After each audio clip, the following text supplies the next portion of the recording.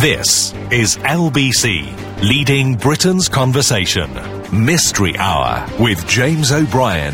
Call 0345 6060 973. Tweet at LBC. Text 84850. Mystery Hour with James O'Brien on LBC. 3 minutes after 12 is the time, and your weekly opportunity to achieve the sort of satisfaction not ordinarily available anywhere else on your radio dial is now upon us. If you're new to this, then let me briefly explain how it works. You ring me with a question to which you suspect there must be an answer, but you have thus far been unable to find that answer.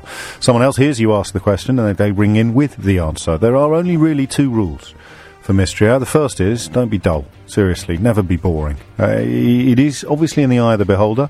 I've got a fluid production team at the moment, so we will be working on the hoof, turning on a sixpence, but Chris's decision is final. If he thinks the question is boring, the question is boring. Please move along without a fight and come back next week with a better question. Things get a little trickier when it comes to repetition. Because of the fluidity of said production team, I think this is Chris's third ever Mystery Hour, so he's highly unlikely to have an encyclopedic knowledge of all the questions that we've dealt with over the course of the last near decade. And my short-term memory is shot to pieces, so don't expect any help from me. We will endeavour. Mark, how many have you done now? About a dozen? Yeah, so you have done more Mystery Hours than anybody else except me. You, there, listening. So you'll be the one who possibly points out, but don't point it out all the time.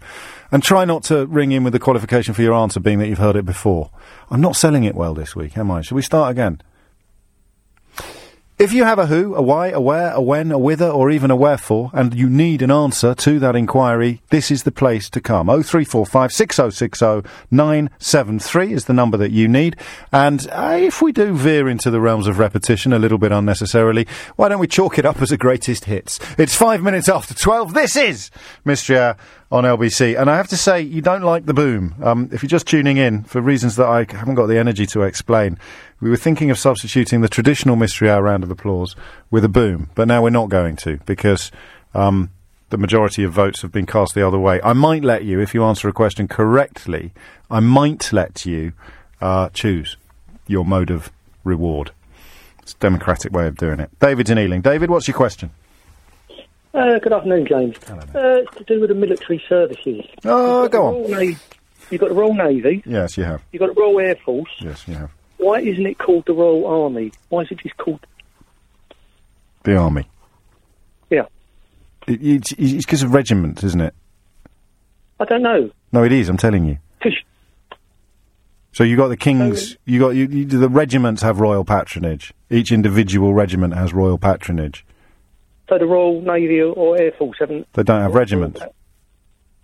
Yeah, you have got the Royal Air Force Regiment.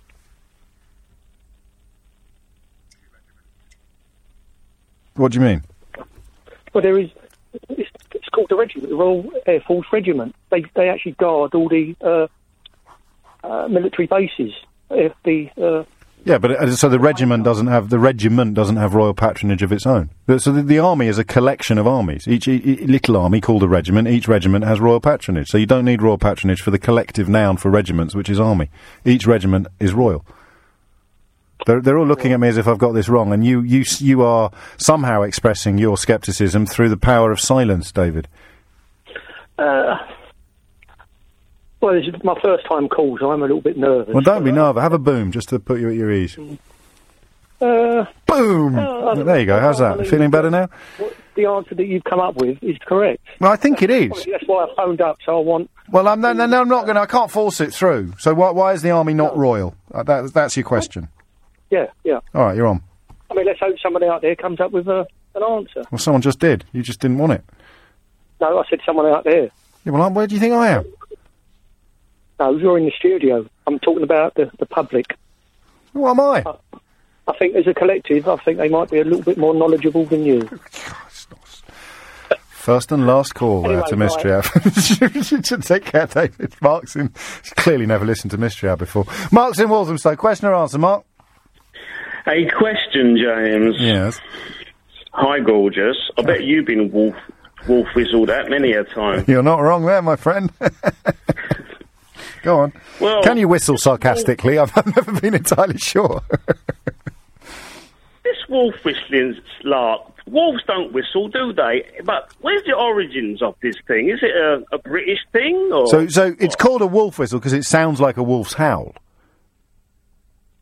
Does it really? Yeah, well, I mean, yes, kind of. It sounds more like a wolf howl than any other form of whistling. So why should they... like that, you see? Why should they make a wolf whistle to show you are complimenting the young ladies then? Yeah, I like that. So why did the wolf whistle become an expression of appreciation? Correct. I like it. Why do you want to know? Because I can't wolf whistle and learn another technique. All right, we'll leave it right there. 9 minutes after 12 is the time. Why is the Army not royal when the Navy and the Air Force are? And how did the wolf whistle become a mode of expressing appreciation? 0345 6060973 is the number that you need. Ron's in Wormley in Hertfordshire. Ron, question or answer? It's a question, please, James. Yes. It's a weird one, but why do the dicky birds come down in my garden and drink the dog's wee? Oh, mate, people are having their lunch. Well, I'm sorry about that, but I'm having something as well. But I'm watching a sparrow right this minute. He's come down where my dog has weed on the patio, and he's drinking it. Now, why do they do that? You're watching it right this minute? I am doing that. Honestly. And the pigeons come down and do the same. What, just your dog or all dogs? What do you feed it? I don't know about all dogs. What do you feed the dog? I give it dog food. Just normal dog food. You're not feeding it some special substance that is particularly not like that at all. And I wondered if they'd do the same with human wee. Oh, mate, no, stop it now, Ron. It's a bit tongue-in-cheek, my expression of distaste, but only partly. It's mostly sincere. But it is fascinating. Is it? Oh, yeah. I don't know. If you didn't have the radio on, how fascinating do you think it would be? Oh, much better. Really? I'll Yes. see what I can do. I presume it's just like water for them, isn't it? They're just thirsty. Yeah, but normally they go into the bird bath and drink ordinary water. Well, is the bird bath full at the moment? It is that. Are you sure? Positive. Yeah. And there's another one who's just come down and gone to the dog's wee right this second. It's like Springwatch. It's like Springwatch, mate. You're Kate Humble, I'm Bill Oddie. Yeah, well, hello, Bill. All right, Kate. How you doing? I don't like your hairstyle. Stop it. I'm going to stop. I'm just going to be Chris Packham and start inventing song titles. I'm very tempted to keep you on the line until another one comes down, but how do I know you're not faking it? I promise you. I promise you. And don't do that boom thing. Just give us a clap. All right, I will. I'm not giving you anything, mate, because all you've done is ask a silly, slightly rude question. I've been waiting years to get a bloody answer over. No. So now you're swearing. There's no need for any of this. Ron, get back to your wildlife watch. I am. All right. I'm sitting here now, coffee in hand. Good man. Watching the it's a lovely image. You say, God, that's lovely, that old Ron there, watching the birds, drinking his dogs. Okay. Does anyone know why? Does anyone care? Tony's in Enfield. Tony, question or answer? Answer, please, James. Carry on, Tony. Why is the British Army not royal? Yes. I believe that the British Army is not royal because it couldn't have been. We didn't have a standing army until Cromwell raised one, and he wasn't exactly going to make it royal, was he? He was too busy cutting the royals' heads off. It was up until that point. It was individual regiments that that had fealty. Local regiments, yeah. Local regiments who did they answer to? Earls and dukes and things. They answered to landowners who were tasked with raising armies as and when necessary by the king. Which is why Warwick became the kingmaker. When the Earl of Warwick decided to put his army on one side instead of the other, the whole nature of the conflict changed. Exactly. Now, we had a Royal Navy raised by, Henry VIII? Henry VIII and Queen Elizabeth I. Yeah. She was the famous Queen, of the famous the Queen, Royal Navy. Yes. Very famous Queen there for you. Yep. There we go. So famous they named her twice, and by the time the Navy and the Air Force came about, they were national bodies, ergo under the authority of the Crown, ergo royal. But individual regiments, although many of them enjoy royal patronage, they did not actually come into existence until after the Civil War. Exactly. I think that's a brilliant answer. I nearly cut you off when you said "I believe," Because I thought you were about to start theorising and speculating. I know. I believe based on 14 years of military service and an interest in the subject. Well, there you go. Now, would you like a round of applause or a sonic boom? Oh, a round of applause, please, James. I like, purist there, you see. Tiny's a purist, a mystery hour purist. He's not messing about with any of these highfalutin excitements. Simon's in Newbury. Simon, question or answer? It's a question, James. Go on, mate.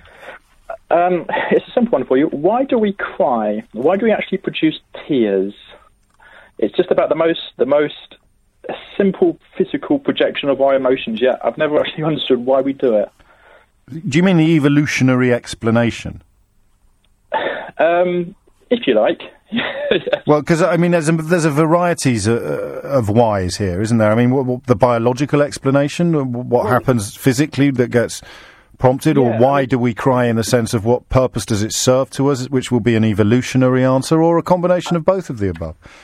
I suppose it's probably a combination with a leaning towards the biological, because what is, I don't understand, what is it that goes on in your brain when emotion can turn into something so physical? Are you a big crier? Not really. Are you not? Not to be. Oh, I am. I'm awful. Seriously, I'm I mean, it's not a sign of particular strength, crying a lot, or weakness. Hitler apparently used to burst into tears all the time, and he I have to be careful now. I don't want to fall into any Ken Livingstone-sized holes, but Hitler was not a very nice person, and he cried a lot. So crying doesn't denote sensitivity. No, I appreciate that. It's just... Why do we do? I like it. When's the last time you cried? Actually, don't answer that. Who do I think I am? Honestly, so impertinent. It's 12:15. 19 minutes after 12. Funnily enough, Tom Swarbrick expressed surprise there in the trail for our weekend schedule that last Sunday this extremism issue for the Conservatives was still alive after Michael Fallon's intervention. Theo Usherwood back with yet another breaking development, largely, as I've said a couple of times, in response to the story that you at one point were the only person on Fleet Street pursuing. Yes, James. I told you about the Prime Minister's apology. He has now corrected the record in Parliament. He was asked a question by Mr Keith Simpson, the Tory MP for Broadland, to ask him whether he would clarify his remarks concerning Suleiman Ghani. Mr Cameron replies in a written answer laid on Hansard, the official record of Parliament. I was referring to reports that Mr Ghani supports an Islamic State.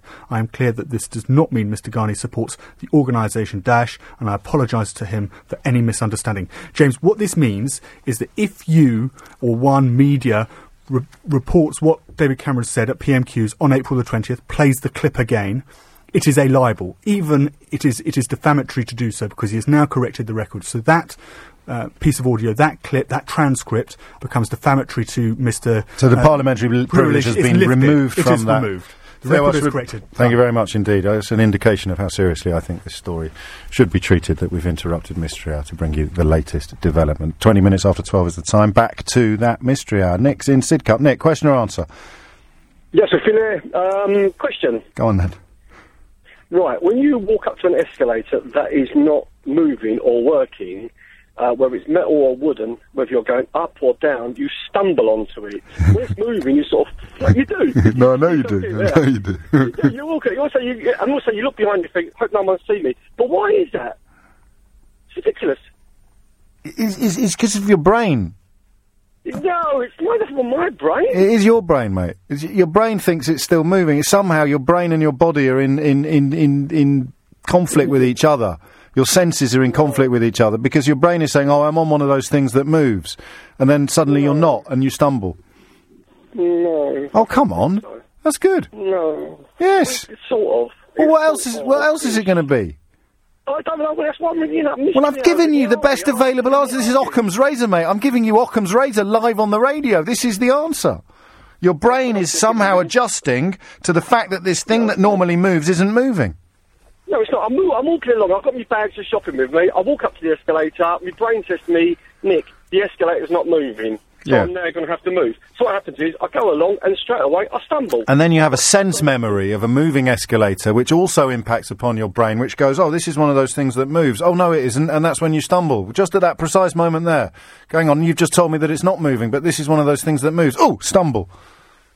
You're not the public understanding of LBC. I think you need a little bit more. Do you know what? I'm going right off some of you lot. That is right. Okay, so... Whoa. You know I'm right. Stay there. When you just referred to me not being the professor of the public understanding of LBC, who were you actually implicitly referring to? The man at Brighton. The man in Brighton? No. Do you mean Professor Hal Sosabowski, the professor of the public understanding of science at the University of Brighton? Yes. All right, let's see who's on line 2. Hello, line 2. Hello, James. Hello, Professor Hal, the professor of the public understanding of science at the University of Brighton. Stick that in your pipe and smoke it, Nico. Stick that in your pipe and smoke it. Hal, what have we got? We've got a delightful theory called operant conditioning. Yes, of course.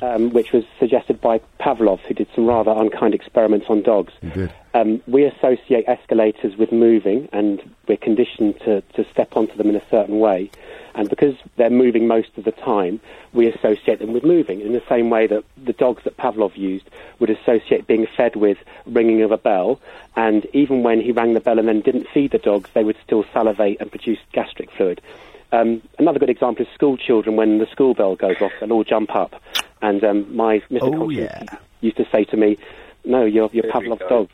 You've been conditioned." So nice bit of biographical detail thrown in there by Professor Hal. See, there's a picture of Professor Hal. What? I am humbled. Good. That I've had the gentleman ring up and give me my answer. Yeah, but hang on, Nick. I'd already given you the right answer.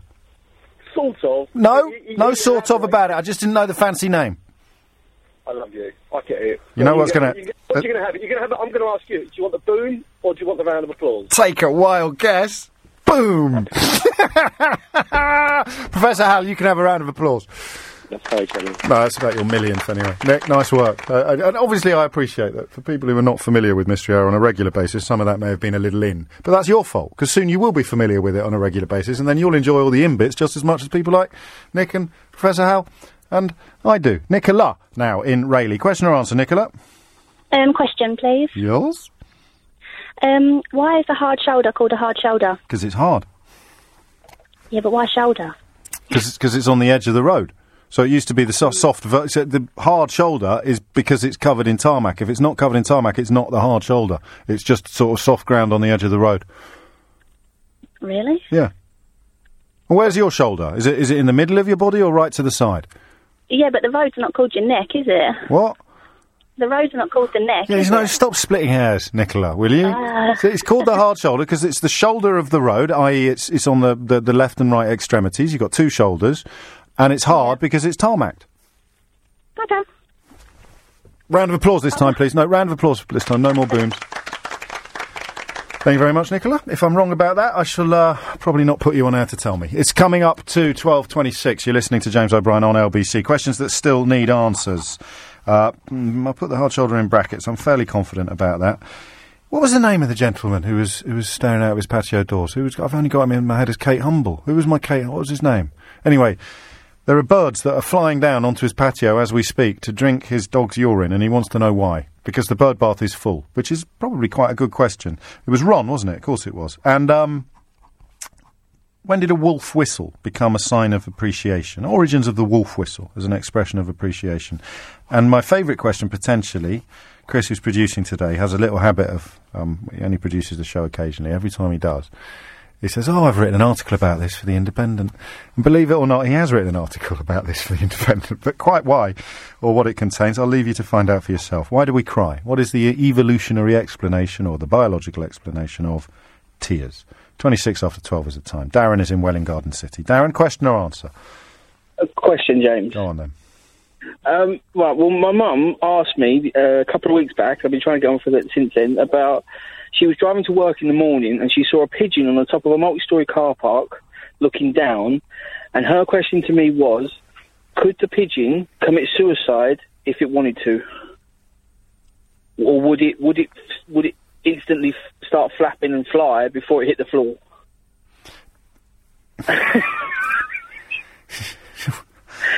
So, is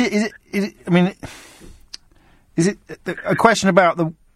I mean, you'd have to be able to read a pigeon's mind to answer that question.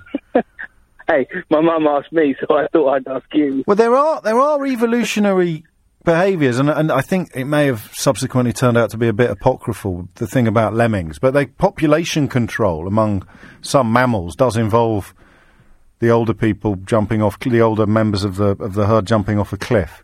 But I don't think So I don't think you're going to get an answer. I don't want to let your mum down, Darren. I didn't know what to say to her. I mean, I thought I was meant to be the one asking stupid questions. And it was a serious... Did she ring you up, or were you face-to-face at the time? She actually rang you up? She came in, and she came in that evening, and she was deadly serious. She said, sit down, son, I need to ask you a question. Can a pigeon jump off the multi-storey car park and commit suicide? Or will it just react and fly up, and then it's unable to commit suicide? It's not often I'm lost for words, actually, but on this one, because I tell you, I'm uncomfortable as well, because, and I'm not having a pop at you in any way, because I can see the funny side, but there's nothing funny about suicide normally. No, there's nothing, no, but when you bring a pigeon into it, I'm not going to lie to you, it assumes a previously absent comic dimension, doesn't it? All right, for Darren's mum. Let's do it for Darren's mum. Cheers, James. All right, mate. 12:28 is the time. It's not just pigeons, is it? But I suppose, can a pigeon deliberately end its own life? Why do we cry? Why do birds drink dog urine? And what is the origin of the wolf whistle as a sign of human appreciation? If you know the answer to any of those, 0345 606 0973. We need to get a few answers up, actually, so we might have to drop a couple of the questions that are waiting to free up the phone lines we need for answers. So just for the time being, it never works when I do this, but I press on anyway. Don't ring in with any more questions, just for the time being, because we need to get some answers to these ones. There's the wolf whistle question, the dog wee question, the tears question, and the pigeon question. There's a sort of natural history element emerging to this week's Mystery Hour. I blame Ron, / Kate Humble, whose dog it is that did the thing that the birds are doing now on his patio. All right, maybe you had to be there. The number you need to provide the answers to those questions is 0345 606 0973. You are listening to James O'Brien on LBC. Should we squeeze in Tony? But no, we won't. We'll go towards the news headlines, Tony, and then we'll come to you first after those. It is now approaching 12:30, and here with the very latest news headlines is Ros Unwin. The new Mayor of London has confirmed 400 extra armed... 33 minutes after 12. I've been meaning to remind you, actually, that there's a lot going on Twitter these days on the show. We're putting out little clips while the programme's still box fresh before we've actually come off air, clips from sort of highlights from the last hour or two. And of course, I retweet stuff that you send me that's really interesting. So make sure you're following at LBC for the station overview, as it were. But if you want to get involved in this programme's, if you like, extracurricular activities, there's an awful lot happening off air. And you can meet some of the famous characters from the programme as well, like Professor Hal, by following me at Mr. James OB on Twitter. Back to the questions that currently need answers. Wolf whistles, birds drinking dog wee, tears, biological or evolutionary explanation. Why do we cry? Why do we cry? What is gained by crying? And do pigeons ever have suicidal thoughts? Tim's in Croydon. Tim, question or answer? Answer, James. Good afternoon. Hello, mate. Hi. Right. Swear to God, I saw a pigeon commit suicide once. Walking down a street in Ball Lane in Leeds. Yeah. And the pigeon, broken wing, injured, something like that. I don't know. Yeah. It's on the pavement. It edges to the pavement. There's traffic coming to a halt at a red light. Double-decker bus. Okay. It edges. Drops off the curb. Goes under the wheels of the bus, or goes by the side of the wheels of the bus. Waits, lights change, traffic starts to move, wheels turn slowly, dead pigeon, 5 seconds later. It could have gone anywhere, that pigeon. It went off the curb because it was injured and it died. What do you reckon? It's a strong play. Powerful testimony, isn't it? That is a strong play. It's got the lot there. It's got poignancy. It's got eyewitness account. It's got plausibility, Tim. It's got plausibility. I'm not going to lie to you. Yeah, I'm a Yorkshireman. I can't lie. You give the extra detail. I like it with the sort of Leeds street names, that kind of thing. Just sort of roots it with a bit of biographical detail. It's not what Darren's mum was looking for. That's my only problem. Darren's mum was wondering specifically about the decision not to fly. Well, I thought the question was about suicidal ideation in pigeons. It was, and I'm with you, but I just feel bad for Darren's mum. Because I think she specifically was wondering, is it possible for a pigeon to jump off a multi-storey car park and not flap its wings? But that is not, you're right. The way Darren's mum, take it up with Darren, not with Tim or me. Yeah. because it's the way he framed the question that is responsible for the fact that Tim has now gone definitive in his answer. I think you have. Because the pigeon put itself out of its misery, effectively. Yeah. No, it did. It could have gone anywhere. It was injured. Why do you rarely see dead birds? It's because they die under hedges mostly. That's where they go. They hide there. Yeah. And then they wait for death. But this one, took a quicker route. Yeah. A round of applause for Tim. Oh, yeah. Oh! All right, that one's for Fred and Dan. Cheers, man. Peter's in Putney. Question or answer, Peter? I've got an answer for you on the wolf whistle. Oh, yes. Well, my uncle is a chief petty officer in the Navy. It's the sound they use on a bosun's call to get people's attention before they actually pipe anything. It's the first one, and it's derived down. It's a similar sound to the wolf whistle, and that's what he always told me. It's a specific whistle to say, right, pay attention, everybody, because you have to have something that everyone's kind of agreed on. Yeah. Even implicitly. And how does that transmute into a mark of appreciation? Well, it's just getting people to... you get the attention of someone. If you wolf whistle to a woman, you're trying to get her attention. No, you don't know.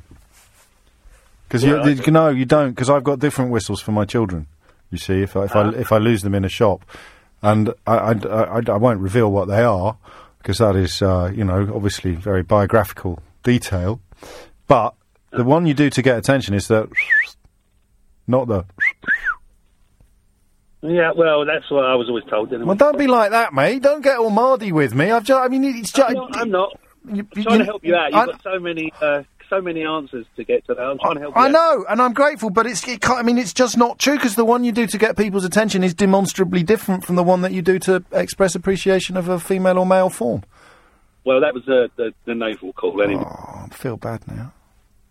Yeah. I can't do it, though, Pete. Sorry, mate. God rest my uncle. Eh? Yeah, well, no, you're not playing that card now, are you? Oh, man! No, I'm going to be strong. I'm not going to be waylaid. Kevin's in Stamford Hill. Question or answer, Kevin? It's a question, James. Yes. I'd like to know, what qualifications do you need to be a slaughterman in an abattoir?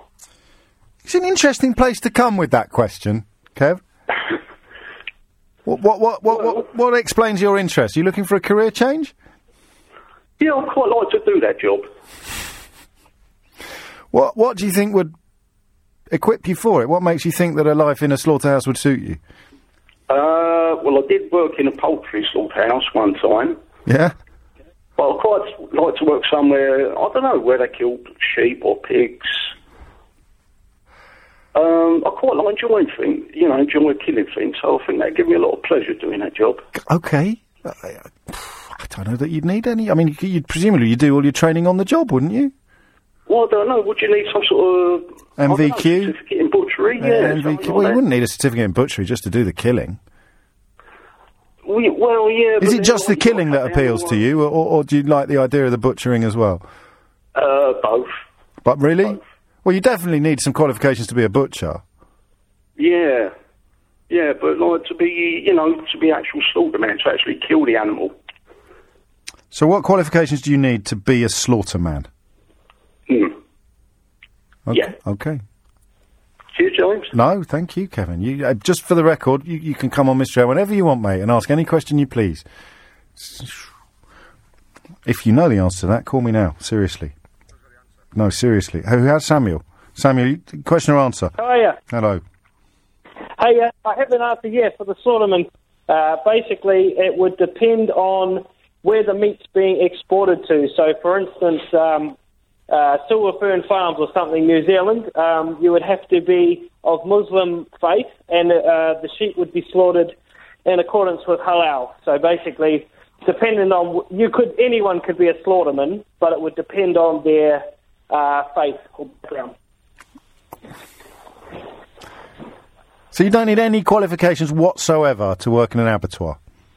No, it is all experience, and as you work your way around the room from, chopping shoulders, boning out legs on the bandsaw, eventually you get to a percentage, so you'd call it, say, 100%, and once you're 100%, you could become a slaughterman or a bandsawman, so to speak. Your qualifications? I worked in one, Silver Fern Farms, New Zealand. Would you recommend it as a career move to Kevin? It's But bearing in mind, Kevin really likes killing things. he seems like a sick man. Maybe I don't know. Hey, Kevin, that was Samuel that said that you were a sick man. That was not me, mate. That was Samuel. I think he's bang out of line. How dare you come on here and say that Kevin, who likes killing things, sounded a bit sick? Sorry, Kev. It's too late now, Samuel. What's that? He's on line 2. He wants Samuel's home number. All right, pass it over. Anything for Kevin. Anything for Super Kev. Round of applause for Samuel. Yay! Barrett's in Harrow. Barrett, question or answer? Answer to your question on the dog wee. It's just one of those weeks. Okay, so why are the birds on Ron's patio drinking the wee that his dog just did? If they're meat for the salt from the wee, that brings them there. The clear water is there. They won't touch that because the salt water is there in the wee. All animals, dogs, horses, the cows are given salt licks on farms so they can get the salt from there. But birds flying around can't get that often from the meals they have. Yes. And where they find a wee, they go for it. Qualifications, Barrett? Trying to sell this as a business a while ago, the salt licks to farmers and businesses, so I know about it. So. Well, that's true. I mean, I recognise what you describe about mammals, but I don't know that birds have the same metabolism. I'm sure you're right in the context of minerals or something like that, but I'm not sure it would necessarily be salt. I think all creatures need salt. Well, I mean, is it not nitrogen? So the dog has excreted nitrogen in diluted urea, and the birds convert the nitrogen into uric acid. You've lost me there. Well, I think between the two of us, we've nailed it, haven't we? I think we have. Yeah. Because if you'd said minerals instead of specifically sodium chloride, I think you'd have been over the line. Yes. They get something out of the wee that they need that is simply not present in water. What is it? Nitrogen, minerals, salt, one or all of the above. Round of applause for Barrett. Many thanks. What sort of business did you have selling salt licks? No, just distribution business to find out which farms and what type of licks are ordered. I mean, you'd be surprised as to the variety of licks available. I would be very surprised. What's the most expensive lick? It's a salt from the Himalayan mountains, which has been left there for hundreds of millions of years, and it's so pure that it's amazing. And they give that to cows? Cows, or I mean, even humans have that in the... No, I know humans have it. I've seen it for sale. It's pink sometimes, isn't it? That's the one, yeah. I wouldn't waste it on a cow. Would you waste it on a cow? Some herds, you never know, who like the fish to like money. Yeah, you're right. I mean, look what they do to the Wagyu beef in Japan. They sort of give them massages and feed them beer all day. Sounds like heaven, doesn't it? Have I given him... You've had your round of applause. Barrett, great work. It's one of those days I don't know where the time has gone today. 12:45 as near as damn it. Joe will be up first after the travel news. After Joe, it could, of course, be you. Number you need for it to be you is 0345 6060 we've done that. The wolf whistle. I bet Peter in Putney was right, and he cited the memory of his late uncle as well, and I still sent him away empty-handed. I hope I don't regret that. Ultimately, the only way you can perhaps rescue me is by giving me a better explanation of why the wolf whistle has become an expression of appreciation. Why do we cry? I thought that would have been shot down pretty early, but it hasn't been. I think they're the only two that we're still waiting for, so we probably have time to squeeze in a couple more. Let's squeeze in Joe's just before the travel news. Joe, what's your question? It's all about buttons on sleeves. Go on then. On the end of our sleeves, men's jackets mostly, you'll find 3 little buttons. I've got no idea what they're for. It's so you can roll your sleeve up. Get off. Of course it is. It's a surgeon's cuff. Jacket? It's called a surgeon's cuff.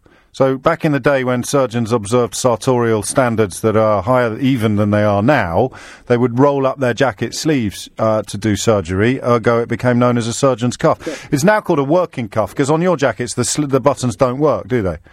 No, of course not. How do I know that? I don't know, kid. I'll tell you after this. From the LBC Travel Centre, good afternoon, I'm Jay Louise Knight, and problems with animals on the road on the Surrey stretch of the M... 12:49, and as promised, the continuation of that answer to the question about cuffs, and you've accused me of some quite rude things here, Jez in particular. How do you know his buttons don't work? Because he sounds like he only buys cheap suits, obviously, you massive hashtag snob. Kind of, that's not the reason. The reason I knew that his... what was his name, the fella just before the travel there? Asking about why do why are there buttons on sleeves?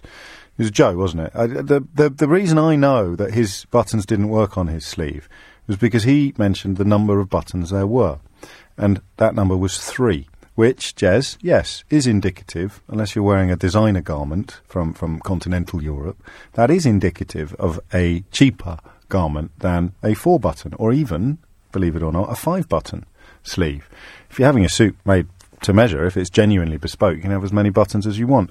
And back when every suit was made to measure, before the existence of off-the-peg suiting, you would have a working cuff on your jacket because surgeons, as I said, would roll it up. Now, just for style and tradition, the buttons have stayed, but the cuff doesn't work unless you're wearing a really posh suit. The only suits I've ever owned on which the cuff works are the best suits I've ever owned, and they all had either 4 or 5 buttons. So when he said he only had 3 buttons, I knew he didn't have a working cuff. I also knew he didn't have a working cuff because he was asking the question about why he had buttons on his sleeve. And if the cuff worked, he'd know. Well, it's so you can roll your sleeve up. There you go. I'm pretty sure about surgeon's cuff, but in full definitiveness, I'm just going to stick with working cuff. And that's earned me a round of applause. Mark's in Romford. Mark, question or answer? It's a question, James. Carry on. And you can answer this, because I'll take your answer based on how much time we've got left. When I was bathing my daughter the other day, she put a ship in the bath, and the bath level, the water level rose. Does that mean every time a ship is launched into the ocean, the sea level rises slightly? Yeah, negligibly, yeah. You've just answered it. Well, a tiny amount. At Qualifications, I think we did this a few years ago on Mystery Hour, and it's a tiny amount. But yes, I mean, it's Archimedes, isn't it? It's Eureka. It must do. Great stuff. Oh, that's nice. That was easily done. Thank you very much. 12:52. Ted is in Sunbury. Ted, question or answer? Question, please. Yeah?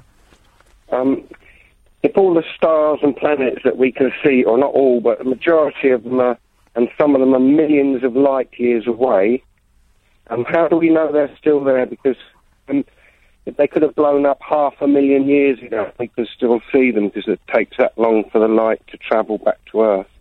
We don't know that they're still there. No. No, we just don't. There's no other way of proving that they are or aren't there. Visiting. Not just visiting would be the only way you could do it. It would take quite a long time, though, wouldn't it, to get there? Yeah, no kidding. But there's no, because, I mean, a lot of the stars we can see died millennia ago. Yeah. It's just taken so long for the light to reach us. It looks like they're still there. Does that make does that freak you out a bit? Yeah, because the universe could be virtually empty, really. And we think it's full up with, they're saying of more grains of sand, more stars than there are grains of sand on the Earth, which I could never get my head around. Half of them might not be there, Might only be a bucket full of sand out there. What do you think? Are you a poet by any chance, Ted? No. You're sounding quite poetic today. No, I'm not. I'm a retired fireman. A retired fireman? That doesn't preclude you from being a poet.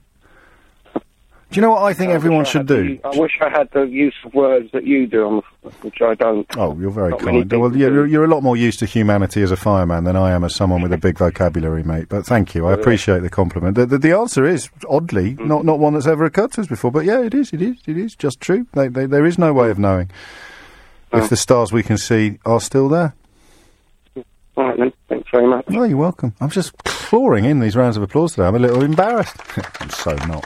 It's 12:54. Matthew's in Caterham. Matthew, question or answer? I've got an answer, James. Is it the tears question? Because it's only the tears we've got left. It is. Is it only the tears we've got left? What was the other one? Oh, and the wolf whistle. Go on. So the tears and the wolf whistle. Why do we cry, Matthew? Okay, so it's to maintain the balance of serotonin in the brain. So when you're upset, you've got a lot of negative chemicals. The tears effectively flush it away, which is why you feel so much better after a good cry. Yes. And if you flip it to the other side, when you're really happy and you cry with laughter, it's the same principle, except you've got too many happy chemicals. So you're flushing out the happy chemicals just to keep a nice balance, basically. And by happy and sad chemicals, we probably mean hormones, don't we? I think serotonin's the happy one. I couldn't say one, but yes, you're probably correct there. What are your qualifications, Matthew? I heard it on a magnificent show called Mystery Hour. Oh, no. I'm going to go I'm going to go up a level. You've got a round of applause, but Abbas in Leicester knows some fancy words. Take it away, Abbas. Hi. Firstly, James, lovely to speak to you. You're my favourite presenter on LBC. What about other radios? Whoa. What about other radio stations? All radio stations. Yeah, that's all right then. Carry on. Basically, within your brain, right in the middle of the brain, so if you were to draw a line, imaginary line between your temples and from the centre of your forehead going backwards, right in the crosshairs of that, you've got something called your limbic system, which is... Wait there, Abbas, wait there. Abbas, wait, I'm coming back to you in a minute. Matthew? Limbic system. Limbic system, mate. Stay there. Carry on, Abbas. So you've got your limbic system, which processes your emotions, and that feeds into a part of your brain called the hypothalamus. Stay there, Abbas. Stay there, Abbas. Stay there. Matthew? Don't ask me to spell it. Hypothalamus, mate. Back to Abbas. And that releases certain types of hormones, and one of the hormones that it causes the release of is something called prolactin. Stay there, Abbas. Stay there, mate. Stay there. Matthew? Yes? Prolactin, pal. Back to Abbas. Which makes your tear ducts more heavier and causes you to cry. And that works with both happy emotions and sad emotions. Qualifications? So I'm a doctor, but a few years ago I did a thesis on the psychophysiology of crying. Matthew? Yes. Psychophysiology of crying, Matthew. Right now, funnily enough. Shall I get Abbas to send you a copy? Please. Round of applause all round, please, gentlemen. Thank you, please, thank you. Oh, I loved that. 12:57 is the time. Jill is in Beckenham. What? Steward's question or answer, Jill? Steward's inquiry. How dare you? I'm sorry. The buttons on the sleeves. My husband is a freak about naval history, and he said it comes from the Royal Navy, because the midshipmen were called snotties because they always had snotty noses, and they used to wipe their noses on their sleeves, so they put the buttons on the cuffs to stop them wiping their noses on their sleeves. I don't want to cause any marital discord, but there's no way that's true. Is there? No chance. Surgeon's cuff. How many years did your husband spend in menswear? No, he didn't spend any time in menswear. It's a well-known old wives' tale. Oh, crikey, that was a bit rude. It's a well-known, apocryphal, anecdotal, evidential contribution to the national conversation that it was to stop sailors wiping their snotty noses on their sleeves. But then you would have to explain to me why cuffs also worked, why the surgeon's cuff is unbuttonable, you can unbutton it and roll up your sleeve. I give up. He was listening as well. And he made you ring in, Jill? No, he's gone to get petrol in the car, so I said to him, I'm going to ring in, and he said, no, don't, but I did. Well, I'm glad you did, but you're still wrong. Okay, I'll tell him when he gets back. You do. Tell him from me, seriously. Thank you very much. There might be something in that, but I promise you, it's called a surgeon's cuff, and it's because military surgeons in particular had to unbutton and roll up their sleeves when they were operating on the battlefield, actually. You don't see it very often these days, although I've got a couple myself still. Thank you, Jill. That's it from me for another day. What an astonishing mystery. That caller Natalie earlier, the one about why boys aren't going on to university and how it could possibly be linked to female teachers being the predominant gender in the classroom. I've put that on the website, so head over to lbc.co.uk or I'll retweet it from @Mr James O'B. It was a really brilliant insight. That's it from me for another day. We'll do it again tomorrow from 10. I'm James O'Brien. Here is Sheila Fogarty. Thanks, James.